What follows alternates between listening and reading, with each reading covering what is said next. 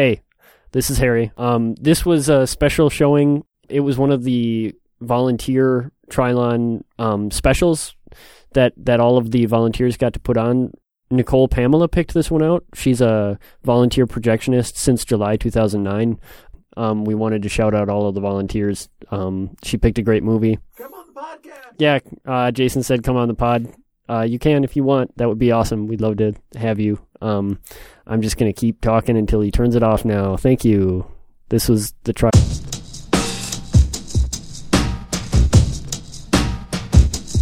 Hello, I'm John Waters, and I'm supposed to announce there is no smoking in this theater, which I think is one of the most ridiculous things I've ever heard of in my life. How can anyone sit through a length of a film, and especially a European film, and not have a cigarette?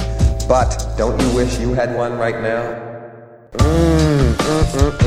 And I'm telling you, smoke anyway. It gives ushers jobs. And if people didn't smoke, there would be no employment for the youth of today. So, once again, no smoking in this theater.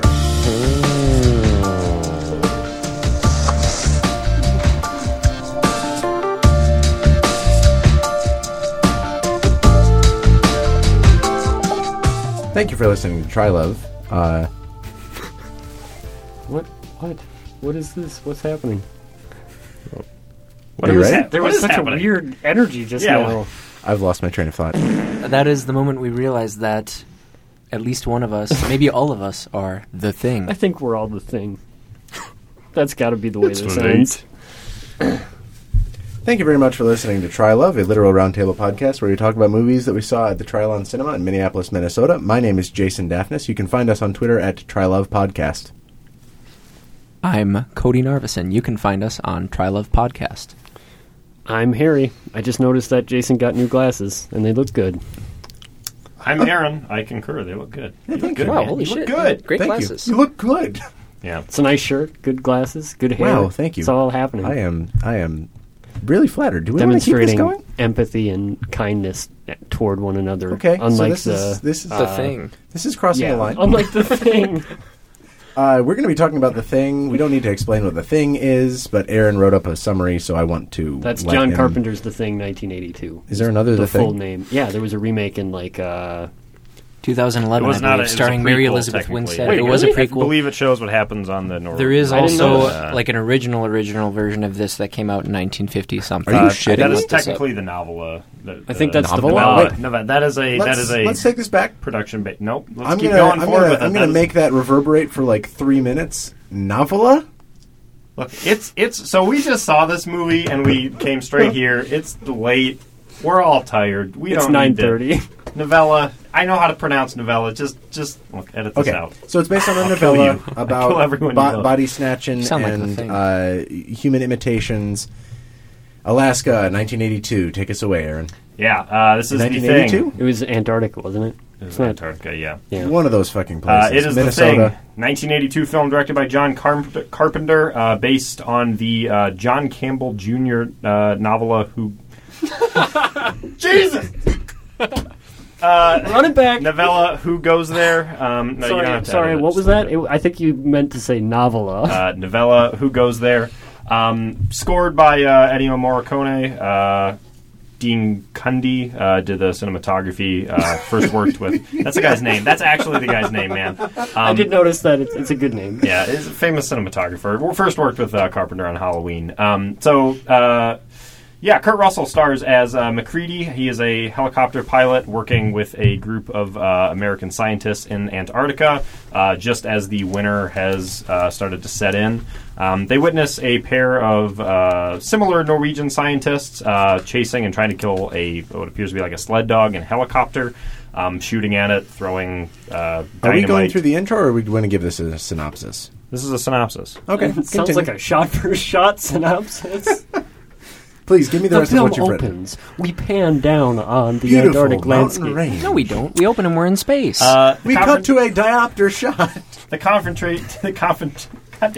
confrontation goes sour. The Norwegians are killed, and the American scientists take in the sled dog.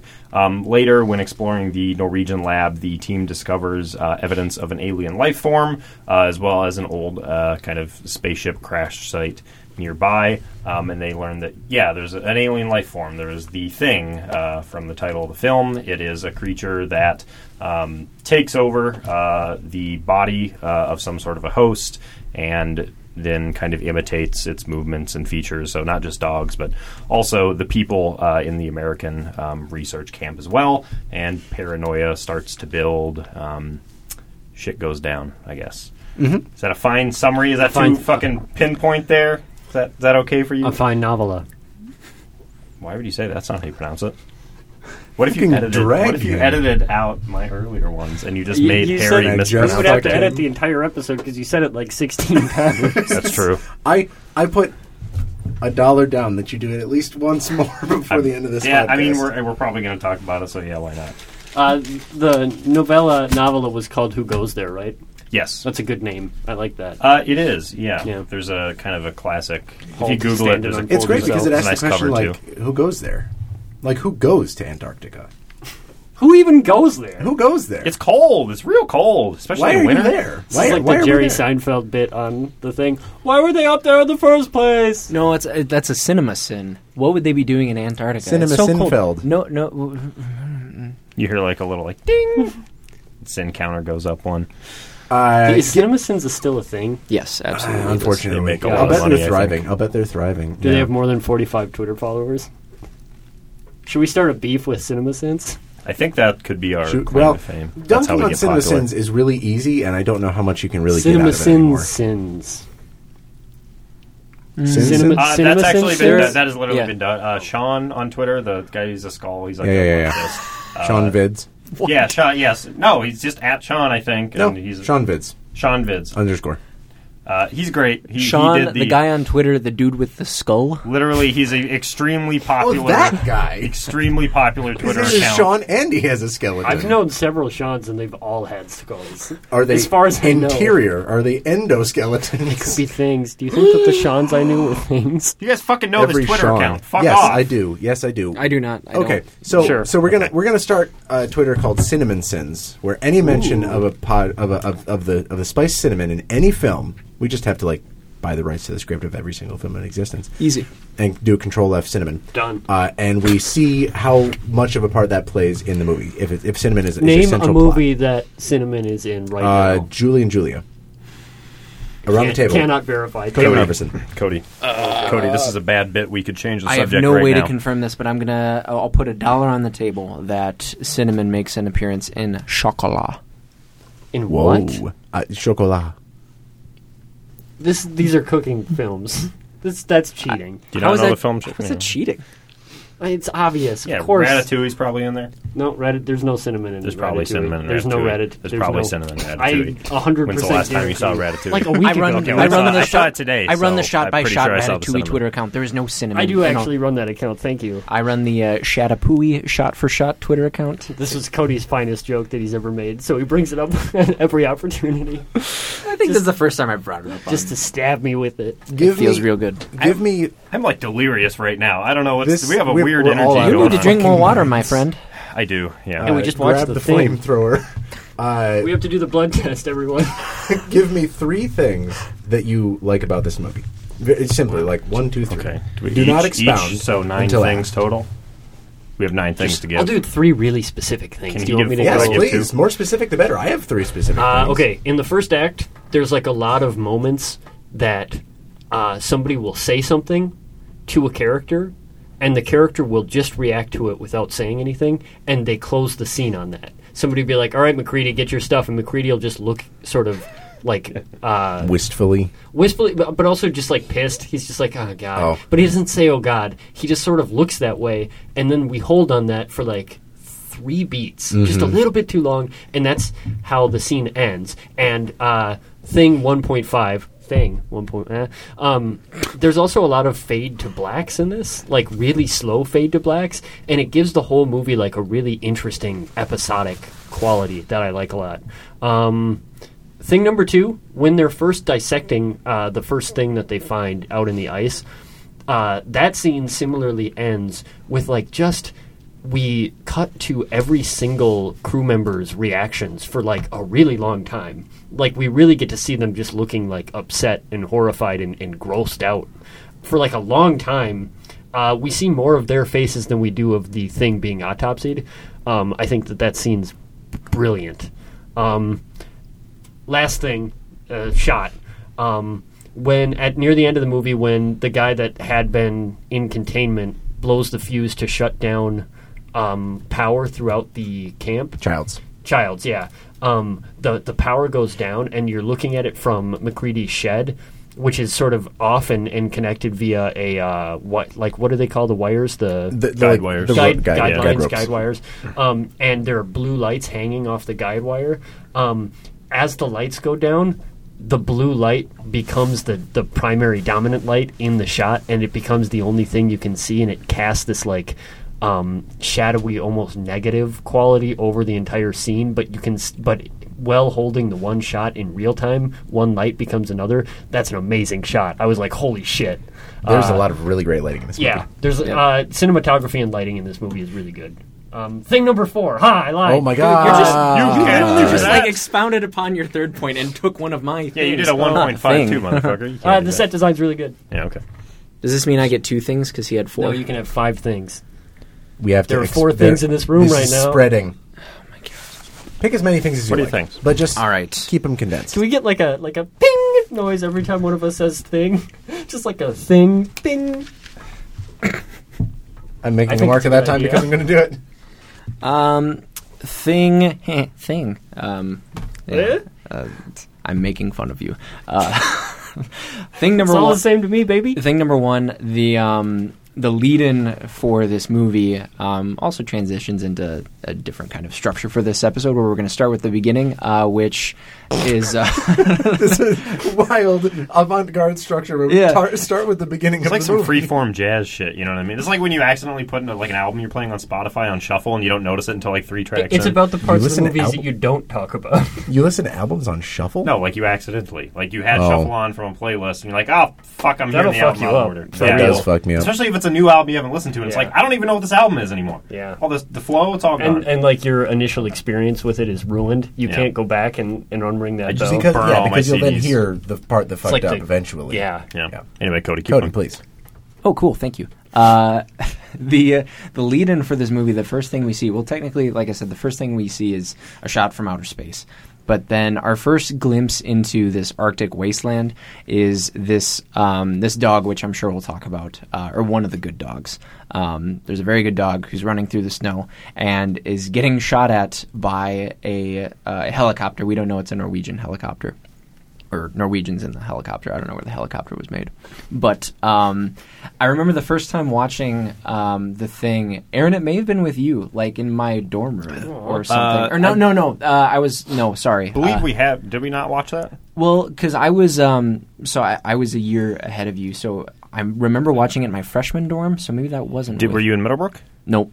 I watched it in Middlebrook on the 7th floor, hangout TV room. I remember watching it in Frontier, so maybe it was with others. I think I probably watched it with you before. God, we're this. cool. We were in college around the same time and are pretty much together. That's cool. Yeah, I remember these two losers. I remember the first time watching it, I had never been so engrossed in a movie. Man. Mark the time down. Edit that out. Cut that out. Mark the time down. Thank you. Yep. Amplify it. Yep. All the momentum is gone. But I think that was such a great lead-in for this movie. I don't know. That's just so bizarre. There are so many questions in that. And it's great because it's in the snow. It's really visible. You can see everything. My second point would have been the lighting. I think the lighting is really excellent, and it reminds me a lot of in my head, not to anybody because I don't talk about this movie with anybody except really you guys, but and Nick Grossman, Aaron, your brother. I think I probably talked to him about The Thing. He loves this movie. He's a big fan of this movie. He loves The Thing. Shout out to Nick Grossman. I refer to The Thing as like one of my favorite noirs because the lighting is very it's very distinct and creates loads of shadows. We get that blue and orange light dichotomy, especially later on once the power begins to shut down and we begin to see more of more distrust, and the light is sort of a representation of that. The cutting in and out of lightness and darkness. So really like that. And then the third point, real quick, maybe a top 5, top 3 set of hair in all of cinema. Kurt Russell. He looks good. My man the, looks the, good. the hair He and looks beard good. combo looks incredible. It is wild. He looks so good. I went to the barber back when my hair was longer with that with a photo of him and his sunglasses in the snow, and I was like, That's ballsy. Can you give me like something This that's going to never grow into happened. this? No, I was like, do you remember what Kurt Russell looked like in The Thing? And she was like, I've never seen The Thing. I don't know who Kurt Russell is. She was like 5, and then I brought up a picture, and she's like, oh yeah, like it'll take a long time, obviously, and I was like, let's do that, and then I gave up on it. I had a similar thing where I went to get a haircut and I just showed a picture of Fabio and I said, "What can we do to make this happen to look like one of the most attractive people?" And then Didn't work out. They It gave didn't you work the. If out. you're trying to dunk on me, the ball I'm is just saying deflated. the balls It's of just, showing a picture of Kurt Russell in the thing. Like the dude he has locks. I they're didn't say flowing. make me look like Kurt Russell. I said Oh, the okay. hair. Like Okay. I have straight wavy hair. He has straight wavy hair. You do have straight wavy hair. I do have straight wavy hair. Why aren't you doing a Kurt Russell? What are This you is as much as I can stand. Once my hair gets long enough, it starts to do that like Dutch boy swoop around my glasses. It's no. Mine good. always did that too. No bueno. Once in the late 90s, my mom brought a picture of Sailor Mercury from Sailor Moon to her stylist Oh my and tried to God. get her hair done that That's way. the sweetest thing I've ever Yeah, it's heard. pretty Did great. it work? I think so. Does she still do it? No. She just has it taped to the back of her phone. Yes, please. This again. That would be cool. Cody, you ever brought a photo while getting a haircut? Nope, I've had the same haircut for nearly my whole life. Yeah, that's fine. I can't tell. That works. I get like 2, maybe 3 haircuts a year. Yeah.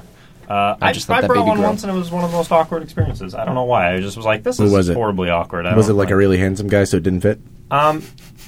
Yes, Jesus yeah, it totally Christ. was. It was like a great looking hair, and I was like, "This is clean looking hair." I'm like, "What do we do about this?" And she was like, "First of all, your hair's not even that long, so You get wait a plastic few months, surgery, come young back." man. Yeah, work on it a little bit. I don't know. Sounds like that was a thing that you didn't like from your life. What were 3 things that you liked from the movie we just Sure. watched? I really like the score to this movie. Again, it's like a cheap shot. It's Ennio Morricone. It's he's the best. What are you gonna say? It was not well beloved at the time.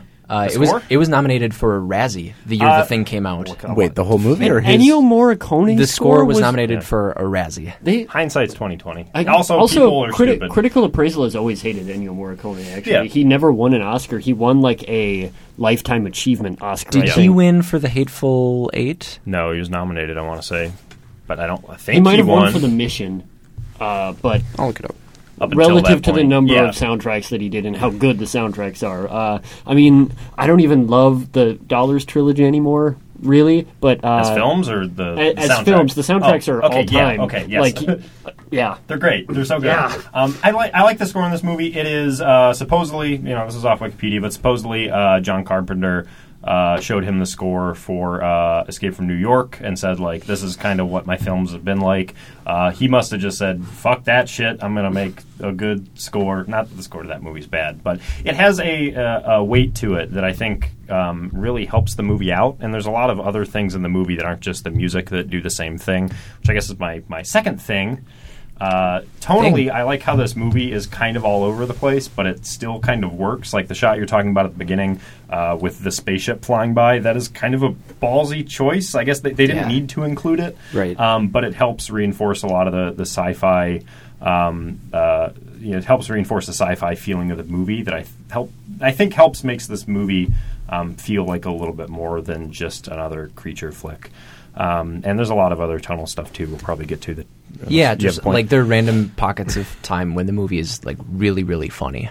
Yeah, really funny. Like when he pours the fucking alcohol glass with ice cubes into the computer once it beats him at chess. Like that doesn't make any sense, but it's like it's nice. I don't know. I really like it. Yeah. The like pulp levels of masculine toxicity that the first act establish work really well and are in and of themselves sort of subversive when you consider that ostensibly that's supposed to be the ordinary world and we're supposed to come away with an understanding that these technicians, scientists, helicopter pilots are like relatively ordinary people or like relative people in possession of their higher faculties, and that's supposed to be something that erodes over the course of the movie. That is not the impression you get from these people who are already beside themselves, stir crazy, regressed. I mean, this movie opens like the beginning of The Master. Do you remember that movie where like it's a bunch of like shipwrecked sailors on an island who are like fucking sand and stuff? Sorry, we can put a content warning and stuff. You don't need that's what that reminded me of. Is that like these people are already like at their wits' end. They right? didn't need much pushing to go fully batshit. Yeah, that's that would be my third thing, and that I think so. The writer of this movie is Bill Lancaster. Wrote this with John Carpenter. Bill Lancaster was an actor and an American screenwriter. He, I think, mainly was known for this movie, and then he wrote one or two of the Bad News Bears films. So. You don't know. Yeah, you know, that's impressive. Yeah, if you're going to have a few films, those aren't like the worst ones to have. But I think the character work is really good in this. This movie does a great job of establishing character motivations and kind of pitting them against each other. And there's a lot of really interesting scenes where two people will be arguing about something, and the shot will be framed kind of in front of the shot will be a character. It's just like slowly opening a switchblade while these two people are arguing. It does a good job of kind of building up this tension, and it works because all these characters are pretty different, have different attitudes, want different things. That's interesting. Which is Harry's code for you're wrong. Oh, I don't agree with that at all. I got to say, I'm feeling some friction with that. I'll get to my three things later, but like the point of what you were just saying doesn't jive with me because the movie, I think, to Harry's point, sets up like the toxicity of these people. They're ready to bust just about, to borrow a phrase from McCabe Mr. and Miller. Thank you. Oh wow, what a great line! Put a content warning at the beginning of this one. And then something snaps, and it's just chaos from the very beginning. Like there's a sense of order every now and then that just erodes very, very quickly. I don't think that there's much in the way of like character development that's supposed to mean much and go anywhere because it completely dissolves in the face of like not the slightest provocation. Like an alien bringing your dead friend back to life is not a slight provocation, but just this otherworldly thing that they cannot perceive, control, or anticipate. Yeah. Throws everything into disarray, and character motivation doesn't matter. It's just a matter of objective truth, trying to, well, quote unquote objective truth, but trying to like interrogate and figure out whose like allegiances. I guess characters don't matter much. I don't think many of these people are great characters, if any of them. But I do think each and every person that's at this base gets built up enough to where we know like their physical tics. We know their like what they're likely to react to. We know that Palmer is kind of often has friction with people like Windows. We know the type of reactions to expect from these people, so that come Act 2, Act 3, we know what we should be looking for. So like we can like detect that something is off. And I think part of the point of the movie is not to derail from we'll get to your points too, Jason, but like the idea that these men at this base they don't have the capacity to know and understand each other, and that kind of flows through to us as well. We don't really know these people, but we know their kind of base. Their base motivations, they're really like their primal instincts and the things that we see on the surface, and that's what the titular thing is here to usurp. Wow, yeah, that's great. I'm gonna do some Aristotelian metaphysics here because we had Aaron's thesis. We just presented the antithesis. I'm not watering it down. This is a synthesis. I'm doing something very cool here. It's not just me trying to reconcile between arguments. Which like is exactly idiot. what you need to say before doing something yes, cool. Exactly. There's got to be some cool music we can play. So I think that I understand where Aaron's coming from now, and you guys helped with that. I think that character work can be distinct from characterization, especially when it comes to physical acting. I think that all of the physical actors in this movie are really good. And I think that they're given a lot to do in the frame of the camera. And I think that the way that character work and that sort of physicality first acting characterizes and frames the movie is really important to what you guys were saying in the antithesis.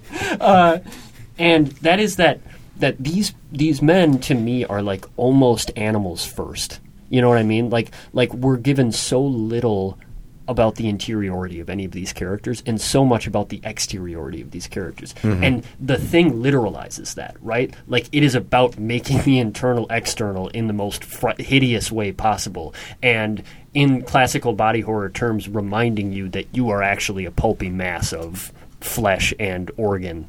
And so it's really interesting how these men are given so little to do within their own heads and so much to do outside.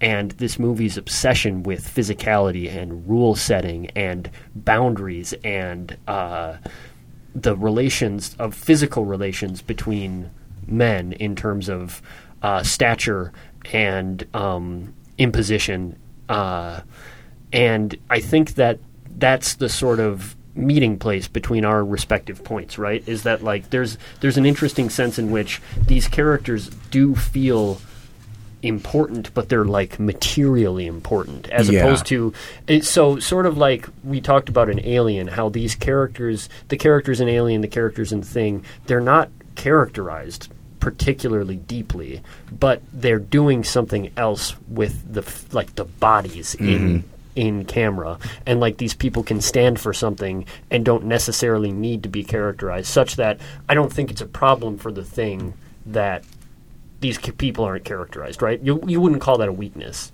right? You don't get the sense that these people work very well together generally, and you're not given any evidence for the fact that they're not professional for the most part. There's like one or two, but for the most part, they're just kind of the doctor knows what he's doing when he's fishing around inside of this hunk of flesh. MacReady knows how to fly through a storm, and I guess Childs knows how to use a flamethrower, and I forget who it was, but the guy even when they're performing their professional functions, it's with extreme tension, right? Right, that's what I mean. It's like there's a lot of friction between these characters even before there's something that's going to that's going to turn them against each other. Friction's a great keyword for this whole movie, I think. Heat, friction, yeah. Heat, fire kills it. Should we talk about homoeroticism in the Thing? Yes, we construct intricate rituals to touch the skin of other men. This is a point you should probably lead since you brought it up. Yeah. Well, I mean, I think that this is a movie with a lot to say about toxic masculinity in general, and homoeroticism in the Thing is something that scholars have written about quite a bit. That there's a section on it in Wikipedia that goes to show how in the Thing. You mean yes. In the Thing's Wikipedia? We're doing a Who's on First thing right now. In the Thing's Wikipedia, there's a thematic analysis section. Part of that talks about how it's possible to read the paranoia and fear of the Thing in sexual terms. Men fearful of homosexuals in their ranks. It's sort of like the Alien in that sense, where penetration and subsumement are sexual metaphors. In this case, sexual metaphors about men penetrating and becoming one another, or that you might be one. Yes, right, and having like some transformative process take place where something that looks like you comes out of that process, but something that you don't recognize. I'm not. Yeah. I can't speak to the homosexual mindset. I don't know. I'm not. Yeah. Sounds really homophobic of me, but again, I'm not the best. I'm not a scholar of homoerotic themes in movies. Queer film theory. Right. None when of you us start are. looking at it through that lens, there's a lot that comes to the surface. Yeah. Yeah. Well, and that dovetails really well with the movie's larger ideas about masculinity as something that is about creating barriers between people, and why we do that, and to what end it works and how it destroys us, right? I mean, this is a movie about paranoia, and it's about men who destroy one another because they won't trust each other, and because they deny each other's interiority, because they're fearful that it doesn't look like theirs.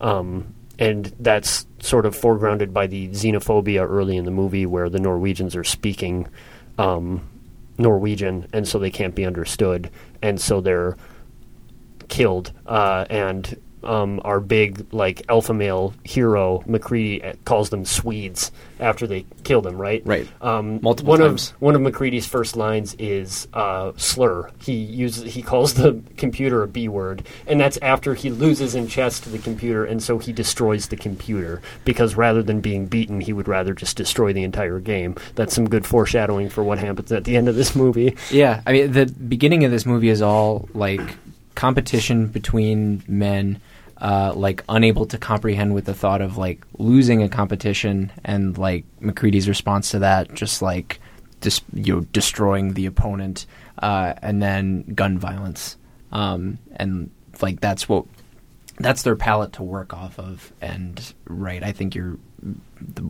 way like that reading plays into it, I think creates some really interesting conclusions. Yeah, there are moments of clarity in near the middle of the movie with the blood interrogation scene, but by the end, do you think that there is any trust between, I guess, Childs and, spoiler alert, Childs and MacReady are the only ones left alive that we know of, and do you think there's trust between them at that point, or are they still... I really like that scene. The last scene in this movie is very good. It is. I think I read it as distrust, and I've seen other readings of it too. I'm going to maybe do the first thing, or the first time this has ever happened thing. Where I'm going to be the one to bring up video games. What?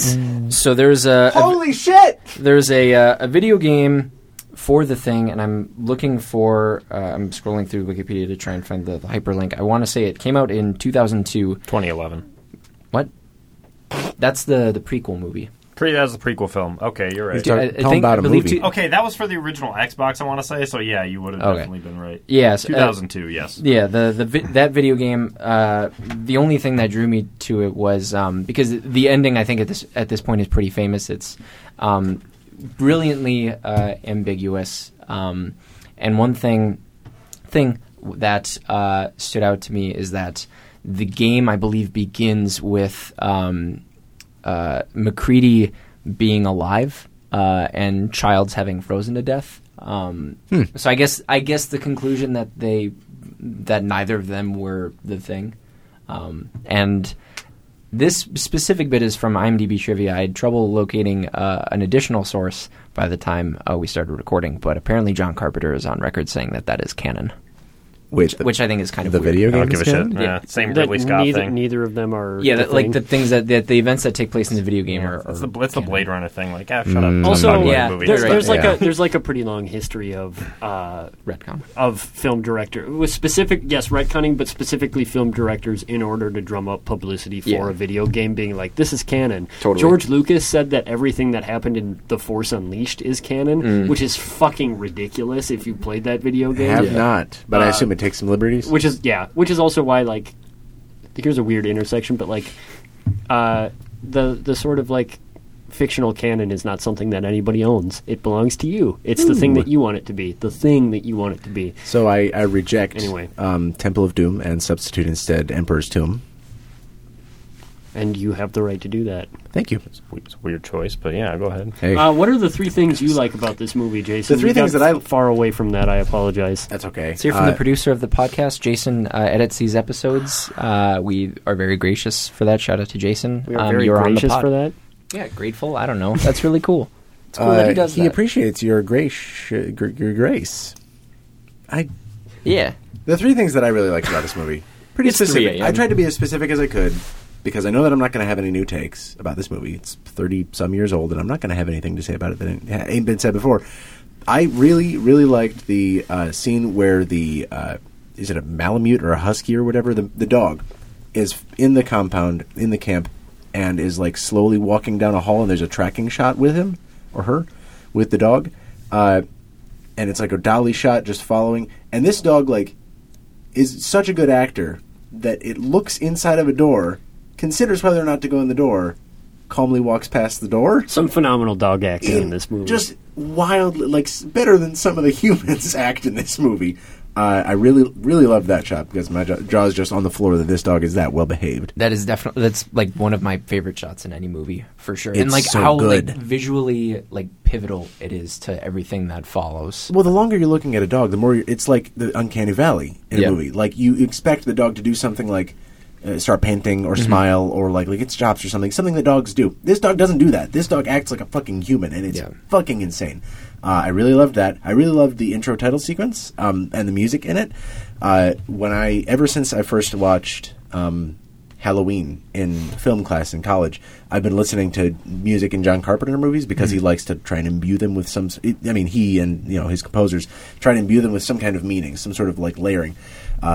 And the intro to this movie is just like a slow drone that comes up to an octave that is then like an open, super ambiguous fifth that then has like some warbling tones underneath of it that slowly like turns into this cacophony and then right back to a big open droning octave.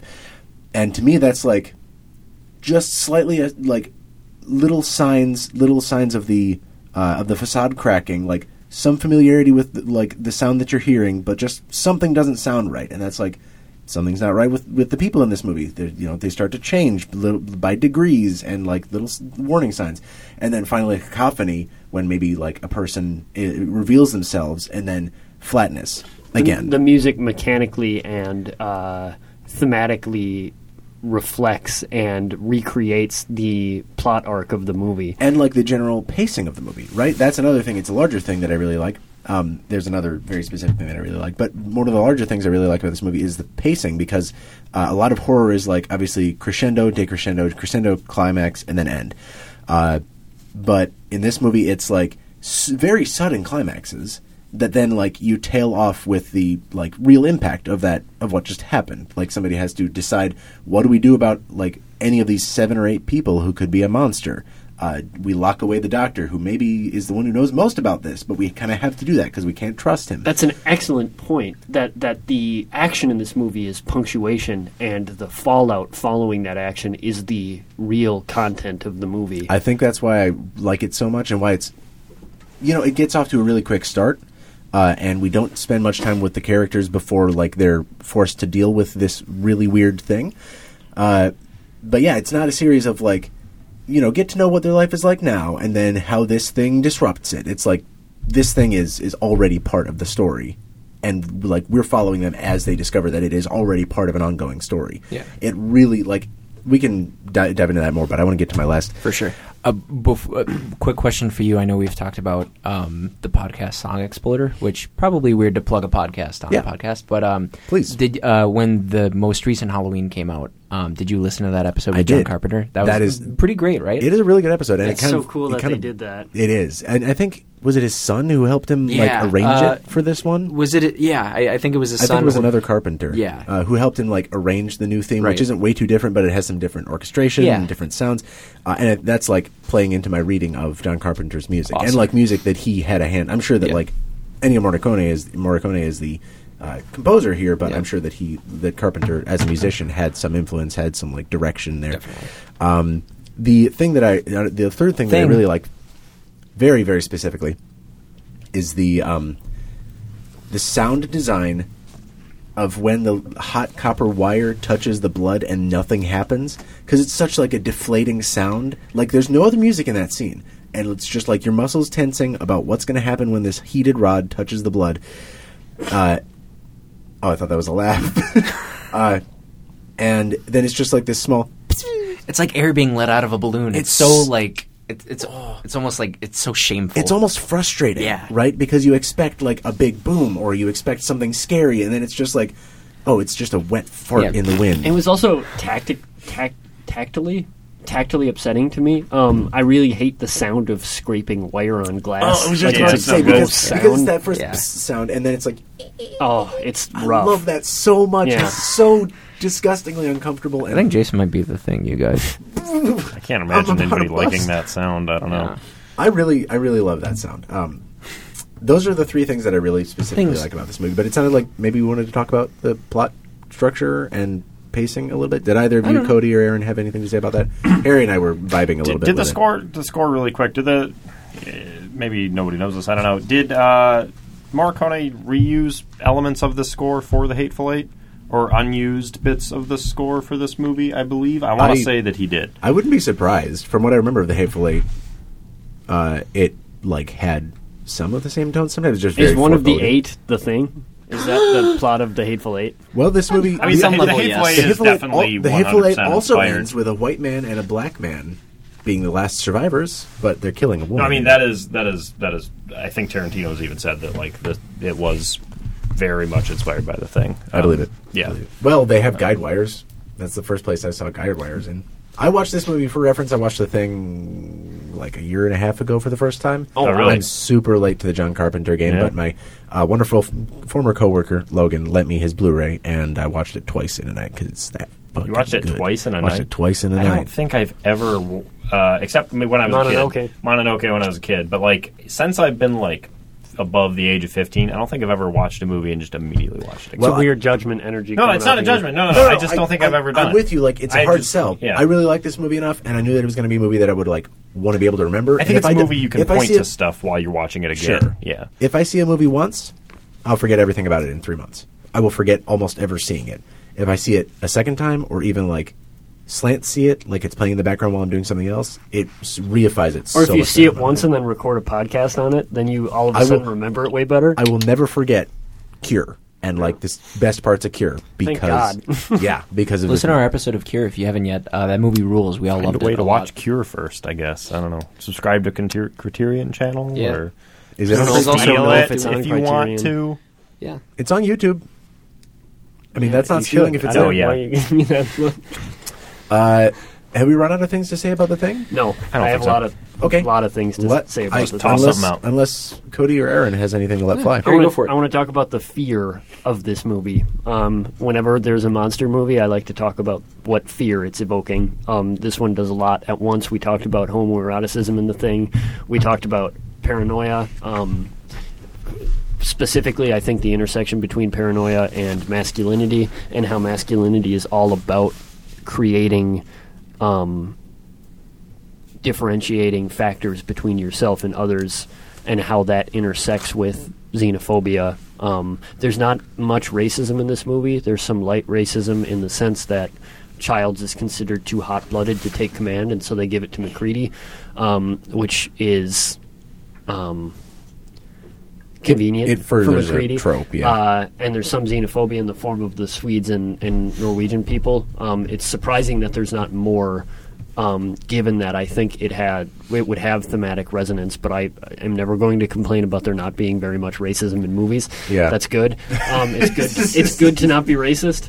Change.org petition. Put more racism in the thing. But I also really liked The Thing as a metaphor about the fear of physical inhabitants, and how being a physical being is in tension and in competition with being a higher being, quote unquote, at all times. I think this is a movie that starkly reminded me of that. From the very first moment of this movie, physicality and the physical operations of the human body are foregrounded. These are men who are essentially stranded in Antarctica, and when you're stranded, the physical realities of your body are foregrounded in a way that they aren't any other time. So these are people who are very concerned about their meals, very concerned about alcohol consumption. Staying warm is a constant threat in this movie, and these are real physical material fears. And so it makes sense then that The Thing is such an overwhelmingly physical threat. It's about literalizing the fear of your body, of your physical existence, because it's a thing that is literally just that. Like, it lives only to survive, and it transforms in grotesque physical ways. And it is about taking what was a thinking, feeling thing and assimilating it into something that is a biological process, and only a biological process. That's what it does. There's a really funny, really hammy computer scene where you see the cells of the thing literally taking over dog cells. It was like a video game that the doctor, I guess, programmed. It's very Yeah. 80s. Alien yeah. did the same thing, where Yeah. like it shows that they have like a mother computer, I guess, and it's like probability that someone is already infected 75%. That is at least like a weird future sci-fi thing. Like, Yeah. I buy that a lot more, I guess. But this isn't supposed to be the future, is it? No, in the thing? No, that's why it's worse. Your Yeah. phone can tell you how many calories you have left in a day, Aaron. It's because I manually... In 1982? input it. Yeah, also in 1982. If you called somebody who knew. Yeah, I guess that it's kind of interesting that for all the talk of the monster, kind of stoking these paranoias, I think a lot of the ways in which it threatens the people on this, this research laboratory are, the circumstances that it puts them in challenge their kind of base level needs, right? Yes. Like not freeze. Exactly. I don't want to freeze to death. There's even like a specific line where one of the characters says to MacReady, hey, if this thing can just like infect us with one cell, we should probably prepare our own food. We should probably eat out of cans. There's there's like constant rulemaking and Yeah. return to Yeah. rulemaking and return to the literal mechanics of survival. Yeah, and I think just to kind of touch upon just the idea of like masculinity being, I think it's natural to read this movie as maybe a critique of masculinity, or at least like a deep dive into that subject. I guess one thing that kind of conflicts with me a little bit is that I think a lot of the decisions people make in this movie are arguable, at least, right? Like it's not people going to extreme lengths due to the situation they're in. A lot of the times, like, I think I would react in a pretty similar way in a lot of those circumstances, right? Like the way that the alien fucks people up is by taking the body of another, and it's like, I guess I don't know what I would do in that situation. So an interesting thing that the movie never makes clear, but I think pointedly works, is we don't know what sort of mental faculties the thing has. Yeah, That's never made yeah. clear. I was about and they're to say. never interested in it. Yeah. There's a point, very pointedly in like the very middle of the movie, where somebody says, "If I was a duplicate, a perfect duplicate, how would you know I wasn't the thing?" And I was expecting the literal like after school sort of like, ask me something only I What's would your mom's know. name? Yeah, Yeah, exactly. yes, They I thought don't- that and too. They don't fucking do that. Instead, they're like, well, we'll come up with some kind of fucking computer experiment that'll tell us. Man. And it's like, hey, like, do these guys not know anything about each I was other? about to. I think that's what it's implying. Is Yeah. that, like, they are just like and like barely workmates. To me, that's where the critique Yeah. operates, right? I It's think- the idea that these are people who are so uninterested in each other as anything except for, if not competition, then annoyance. I think that's like a sub flavor of the fear that this creature Yeah. inspires. The fear of needing to like communicate and cooperate with one another. Like the process, other than like the active competition, like at the beginning, everybody is pretty well in their own worlds. People are like wearing headphones. People are isolated in their own rooms, and like throughout the movie, people do what they can to skirt around that. The types of like choices people make, like they're not 100% the best decisions. I think more importantly, or like more significantly, they're decisions that are like rashly made and made by one person without like taking into consideration like the viewpoints of it. Like there are no like group discussions until the end, really, when they decide Yeah. to blow the place They're up. also extremely threatening physically and fascistic in the sense that they appoint one leader, and that leader is supposed to have absolute authority, usually Yeah. on threat of violence. Yeah, I guess again, there's like I want to agree with that. I think I even do agree with that for the most part. I think there's enough to give the audience the sense that the alien does have a certain level of intelligence.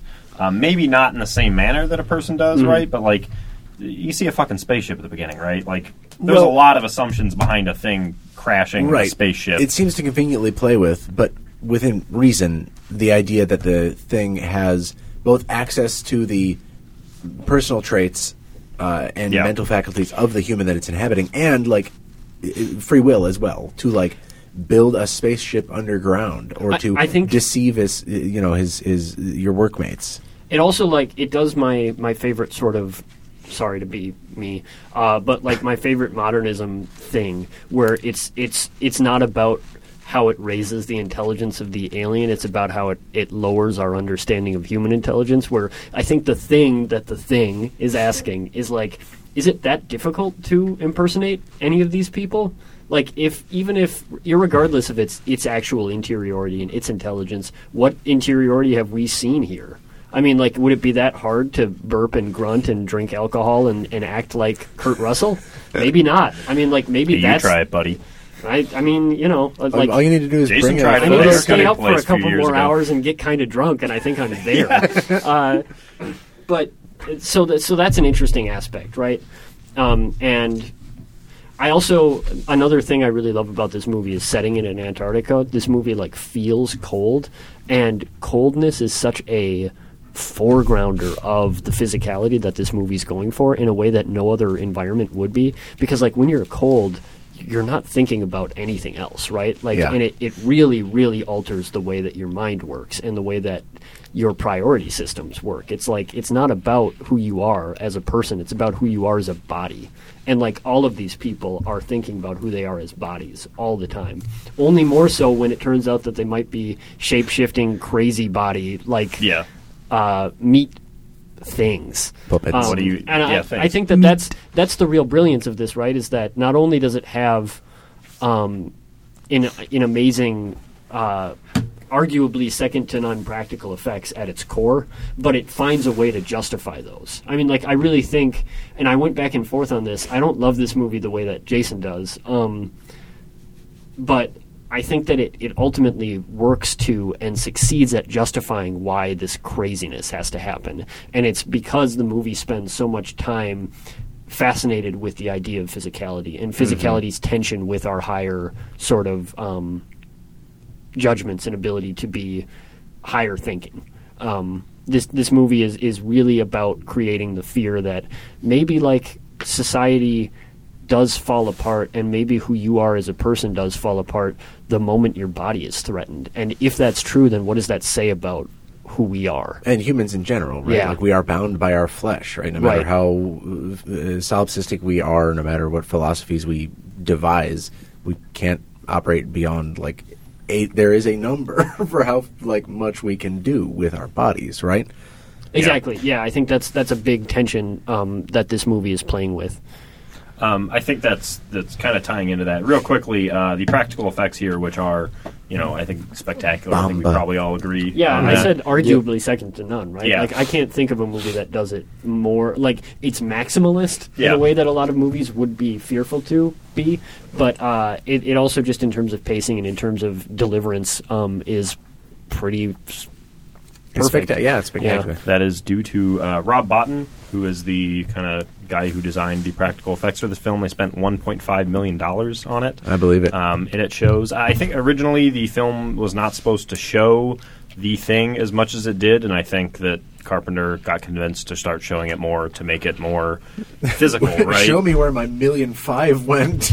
Yeah. And I don't even think like it's not overdone. I don't think by any means. Yeah, but it's, like it's perfect. In it's that weird. manner. It's weird to think how little it would have been shown in previous Well, drafts. it's like, it's not overdone because this movie is like trash, right? Like, and I don't mean that in like the like derogatory sense. I mean like literally, like this is like a midnight pulp. Like, it's navigating that, right? Like, that's what it's going for. Yeah. And I think that the fact that it can do that and still, and like, I'm not saying that means it doesn't deserve to be evaluated the way we're evaluating it. I'm literally saying that like it constructs a genre to be able to get away with that, and then it gets away with that, and it uses it to foreground these larger themes that we've been discussing. So Right. it's great for that, right? I mean, yeah. I like the way that the monster, the thing is shown quite a bit, but it is never shown from such a distance, or that you never get like a full picture of it. You're always focused on certain specific body parts, like the scene you were talking about earlier with the autopsy, where they're cutting it open. It is like an alien life form, but even at the end of that scene, you're like, wait, what the fuck was that? His arm? Like this What weird part thing did he sticking reach out. into? What was Where did that? he find his colon? And that is made narratively explicit, right? When they say that each individual part of the thing is itself a thing. It's an organism. And, like, there's some suggestion that this thing can mutate and morph into whatever shape it wants. But also, like,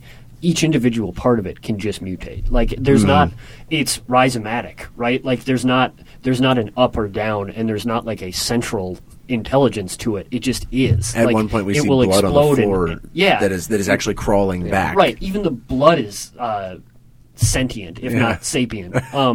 And I really love that too, because like that is also like a refutation of the theory of the centralization of the body, right? Like the idea that like we think that we're all a whole, like that our bodies are like my mind, my brain, my body is united in the soul, right? Whereas this is like no, like your arm is a piece of meat, like your leg is a piece of meat. Like there's not, you know what I mean? It's like decentralizing the notion of the body as united that way is a great way to critique or refute the notion that our minds, ourselves, are united and in simpatico with our physical environs in a really scary way, right? Like it's upsetting to think like, oh, like you are like the processes of your body are not necessarily united and don't really have you in mind at all. I think I disagree, and well,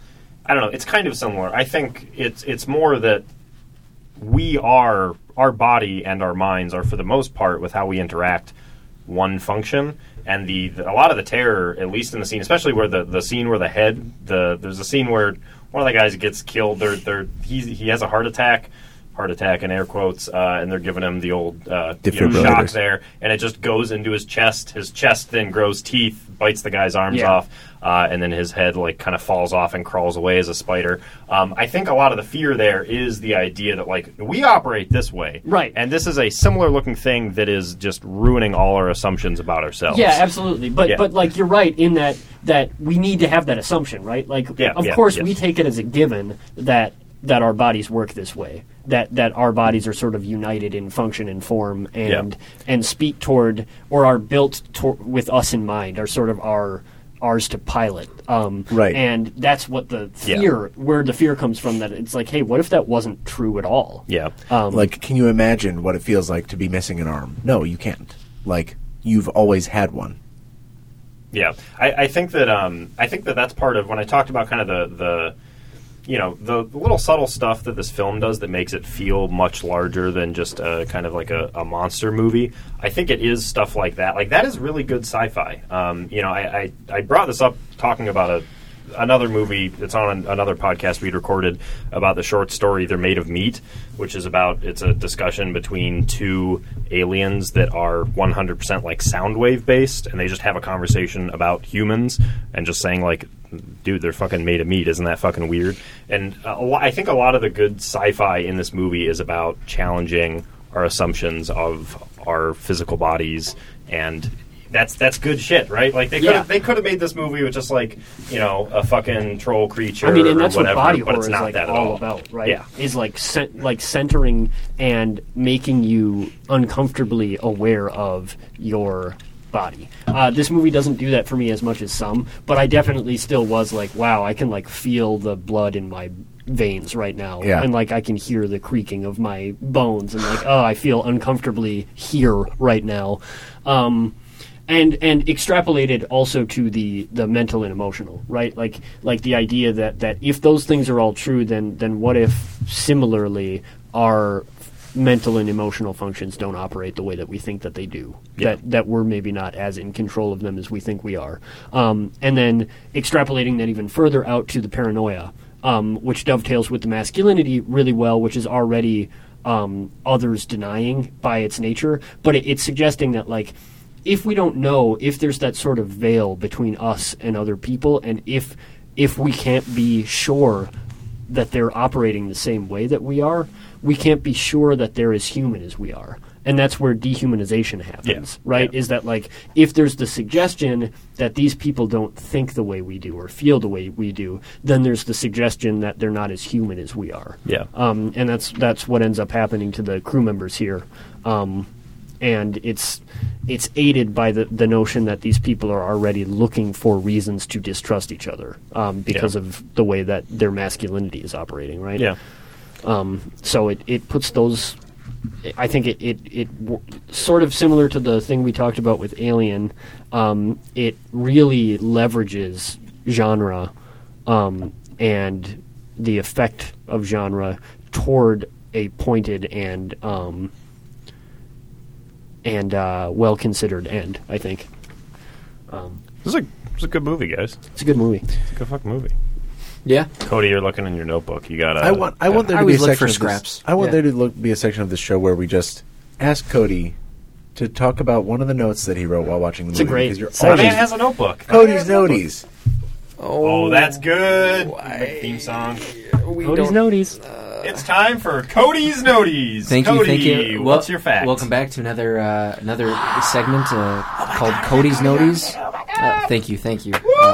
Been wonderful. Cody. Noties. I hate this. I think I spotted a Coors Banquet. I wanted to There's shout a out Coors Banquet. Is it just a normal Coors or is it a banquet? It's It's got the classic can. Yeah, it's got the classic can, which maybe just made me default to Coors Banquet. Let's say banquet. I like banquet better. Let's say Coors banquet. Shout out to Kyle Wilson. He likes Coors Banquet. It's a good beer. It's a fine beer. Um, It's no Miller High Life. But One line I forgot I love from this movie. We've been talking about a lot of things here, and one thing that we've maybe kind of danced around, or haven't really been talking a lot about because it's in my mind not as important. Just like the classic moments of like I'm watching a horror movie, like those oh shit moments. I think my favorite one in this movie is when it is MacReady, Knowles, and I forget who else is out there, but they're all outside. They're trying to track down Fuchs, the guy who was like, oh, we need to prepare our own meals and do this, kind of setting the rules. And MacReady just kind of looks off and he's like, hey, this is what we're going to do. You go that way. Knowles and I are going to go to my shed. And somebody was like, why are we going to do that? It's because when I left my place yesterday, I turned the lights out. And they're just like, That's fuck. a- And then that's a good bit, yeah. they cut to the shack and the lights out. Oh, man. That's In general, give me chills. The way that the movie uses its physical space in that rule setting and in constant return to room setup and location to elevate tension is really fantastic. The very first shot we see of the rec room is great. And we get a really great sense of, and this is like classic good horror movie writing, right? But like we get a really good sense of the physicality of where we are, the place we're inhabiting. It's a single set movie. We get to know its every corridor and its every room really well, Yeah. right? Yep. And I know I've said this on previous episodes, but one thing that I dig a lot is in horror movies, but also any movie where we're exploring the space that we're about to inhabit, like all the key areas, the rec room, there's shots of the corridors, kind of bookending this movie. Near the end, I think there was a shot, like maybe we're supposed to think that we're looking from Blair's perspective. He like looks down the corridor. There may have been another shot of the rec room, but just like treating these spaces somewhat as their own characters, or at least just highlighting them as important. I think it's important to know where me as a viewer to know like where I am. I feel like I could map out every inch of that complex if you like put a gun to my head. So that's like a really great thing. that And this I movie did. will and have. Oh shit! You're are you the thing, Cody? No, I'm the thing not. wouldn't use a gun. We did the blood test. We're all fine. Oh, True. okay. Where are we? We've I'll pivot because maybe we do this more often. We've talked about other works that Oh, the sure. thing reminded me of. Hateful Eight came up. Was there anything Yeah, else it's an that obvious one. anybody else like would maybe want to recommend, or at least things that like the thing Things. made them think of, or vice versa? I'm always reminded of Mad Max Fury Road. Jesus Christ. I mean, I was going to say Alien, and that's the same fucking thing. I was also going to say Alien. I mean, it came out, Were you 3 actually reminded years? of Mad Max? No. Okay, I don't know. Just let me have a bed. It's the only okay. movie in his MySpace top 8 or his Letterboxd top My 4 or MySpace whatever. top 8. Yeah. Whoa. Blast from the past. Yeah. I wish I had a better answer for this. I can go if you want time to think. This is a slight 6 degrees of separation thing, but this movie, Hateful Eight, and then one movie that Hateful Eight I think has a really strong connection to, and the thing it may be connected with as well is called Dragon Inn. Came out in 1967. I recently picked it up from a Criterion sale a couple months ago. Oh, you like collecting Criterion movies? Yeah, I like collecting physical media. It's really cool. I don't believe in that, but yeah. Yeah, it may or may not be on the Criterion channel, but a lot of the movie is structured around conflicting personalities and impulses and goals within a very confined space. It's not a horror movie. It's more like tense action drama type thing. But it's great. I can't recommend it enough. It's a lot of fun. I wish there were more fucking movies like this. I mean, you generally get this kind of feeling out of like murder mysteries. Like honestly, it's fucking comedy, but like Clue. Kind of, a little bit. Yeah. John Carpenter said that the script had reminded him of the Agatha Christie book, and then there were none. Oh, it's one of my favorite books. I don't read a lot of books, but that's a book I love. You don't have to say you read a lot of books. You can say I don't read a lot of... I mean, I think it's a great book, period. I doff my cap to you, sir. What was the funniest part of the thing for you? I know mine. I mean, do you want to say yours? Yes, it might be mine. One answer. It's him pouring the glass in the computer. How is it anything else?